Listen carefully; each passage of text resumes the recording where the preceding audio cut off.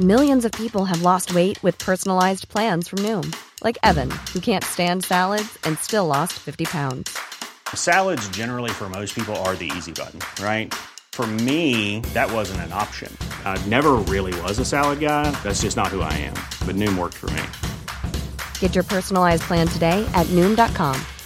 Real Noom user compensated to provide their story. In 4 weeks, the typical Noom user can expect to lose 1 to 2 pounds per week. Individual results may vary. Hey, I'm Ryan Reynolds. At Mint Mobile, we like to do the opposite of what Big Wireless does. They charge you a lot, we charge you a little. So naturally, when they announced they'd be raising their prices due to inflation, we decided to deflate our prices due to not hating you. That's right. We're cutting the price of Mint Unlimited from $30 a month to just $15 a month. Give it a try at mintmobile.com/switch. $45 up front for 3 months plus taxes and fees. Promo rate for new customers for limited time. Unlimited more than 40 gigabytes per month. Slows full terms at mintmobile.com.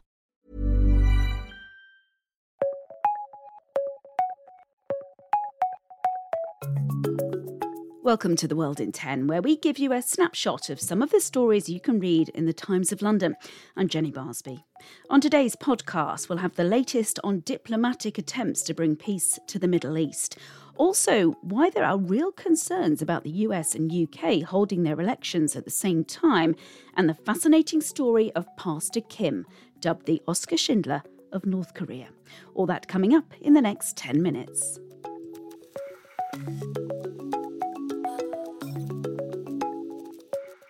We start with the latest on the Israel-Gaza conflict. World leaders have been meeting in Egypt for a peace summit. Speakers included the UK Foreign Secretary, James Cleverly. Despite the incredibly difficult circumstances, I have called for discipline and professionalism and restraint from the Israeli military. But despite hours of speeches, no consensus was reached on how to de-escalate the violence in Israel and Gaza.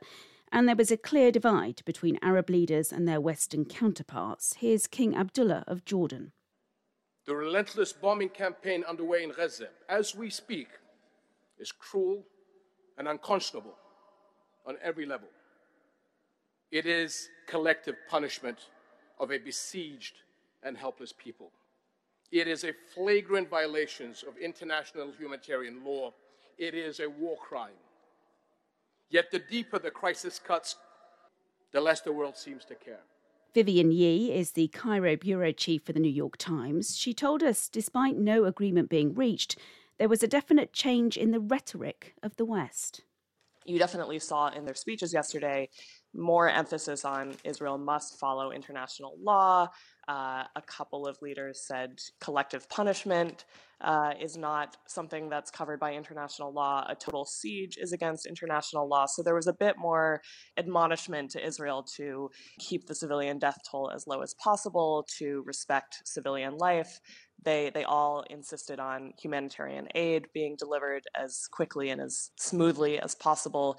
So you did see a shift in emphasis, a shift in tone, I would say. Vivian went on to tell us that there were some noticeable absences. The peace summit lacked the big three players that really have influence, really have sway in this war. Iran, which backs Hamas, Israel itself, of course, and the United States, which is Israel's chief backer. So you kind of wonder what a peace summit, not including any of these three players at a high level, is going to accomplish. That said, there were a lot of back-channel talks, but I think this was more about, in terms of the Arab leaders, having another platform to challenge the West over what it calls double standards, where many people across the Arab world have been saying, look, you treated Russia's invasion of Ukraine one way and said Russia committed all these war crimes in its oppression of everyday civilians in Ukraine. Why are you not calling out Israel for doing the same in Gaza? The Times of London has continuing coverage on events in the Middle East, with in-depth articles today on how Hamas will try to win the war and the role of Qatar in the release of the 2 US hostages we told you about yesterday on this podcast.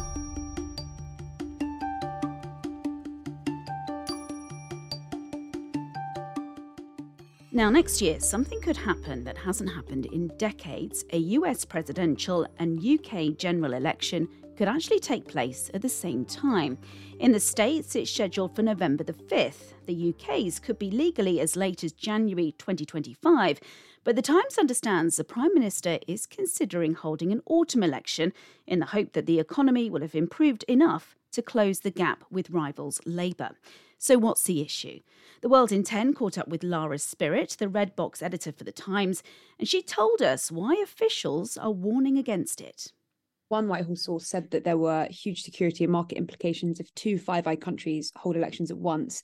It could potentially open up two countries to cyber warfare and electoral manipulation from hostile states if a security threat were to arise during a campaign, which would leave Western countries exposed. And another Whitehall source said that you'd need to take more care around national security and meddling from hostile countries. So the settled view was that the standing advice to ministers was that clashing elections were best avoided. I think in practice, this means that there is a real imperative for Rishi Sunak, who, after the repeal of the Fixed Term Parliaments Act last year, has in his gift the decision for when to hold the next election, to think seriously about how the timing of that might just work. So will Mr. Sunak heed those warnings? I guess we'll have to wait and see.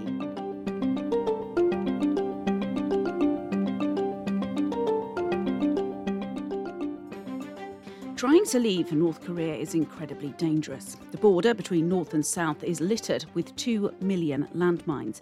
And since Kim Jong-un has come to power, defecting has become a traitorous act. Those caught at the border or captured elsewhere, most notably China, are either killed immediately or sent to political prison camps, with many saying death is actually the preferable option. But there are those who've been able to escape with the help of a Christian pastor who's assisted more than 1,000 people to leave the secretive state. The Times New York correspondent Will Pavia has managed to interview Pastor Kim, dubbed the Oscar Schindler of North Korea, and some of the families he's saved. When you read these stories, it really shows how much some of these families went through to get to South Korea, risking their lives for a chance of freedom. But without Pastor Kim, they could have ended up somewhere completely different. He explains through a translator how he uses a trusted network of people smugglers to get people to safety, but how that, in itself, makes people question if they can trust him. You know, he's kind of known for North Korean defect. That's why, they ask Hell on Mission to rescue them. So, and also, they, friends and family talk about if you rescue through Hell Mission is safe. Because, many times when they try to even just, if they decide to use the broker, they always have to, half and half chance. This broker is going to sell me, or this broker really get me into the safe place, right? But when they actually see pastor or Hell Mission, they can trust that they're in good hands. If you want to find out more about this incredible man, take out a Times subscription so you can read Will's full article.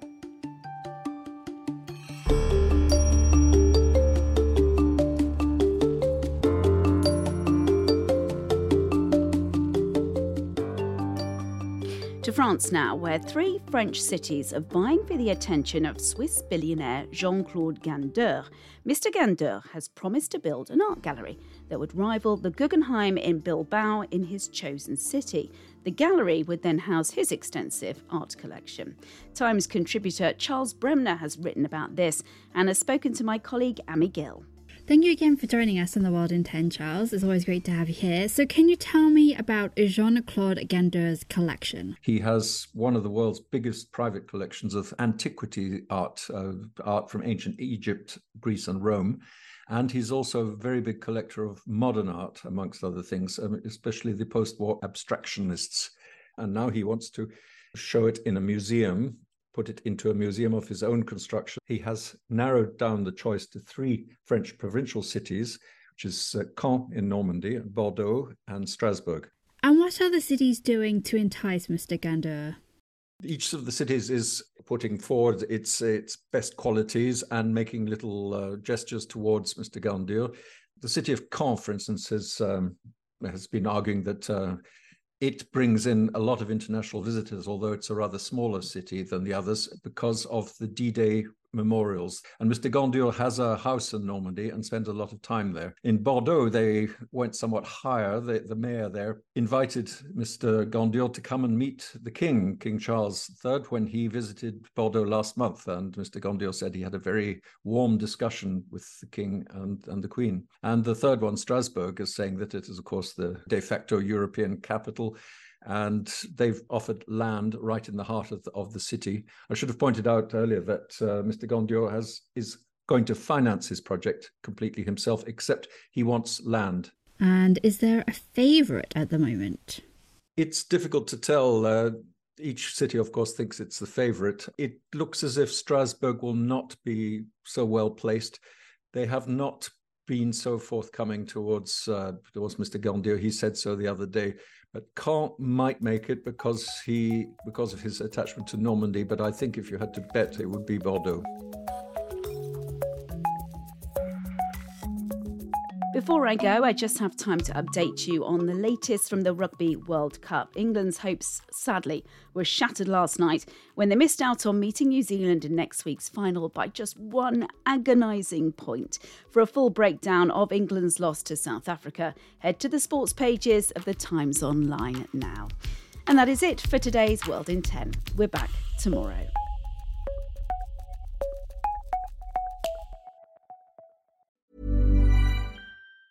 Planning for your next trip? Elevate your travel style with Quince. Quince has all the jet-setting essentials you'll want for your next getaway, like European linen, premium luggage options, buttery soft Italian leather bags, and so much more. And it's all priced at 50 to 80% less than similar brands. Plus, Quince only works with factories that use safe and ethical manufacturing practices. Pack your bags with high-quality essentials you'll be wearing for vacations to come with Quince. Go to quince.com/trip for free shipping and 365-day returns. Hi, I'm Daniel, founder of Pretty Litter. Did you know cats tend to hide symptoms of sickness and pain? I learned this the hard way after losing my cat, Gingy. So I created Pretty Litter, a health monitoring litter that helps detect early signs of illness by changing colors, saving you money and potentially your cat's life. Pretty Litter is veterinarian developed, and it's the easiest way to keep tabs on your fur baby's health right at home. Go to prettylitter.com and use code ACAST for 20% off your first order and a free cat toy. Terms and conditions apply. See site for details.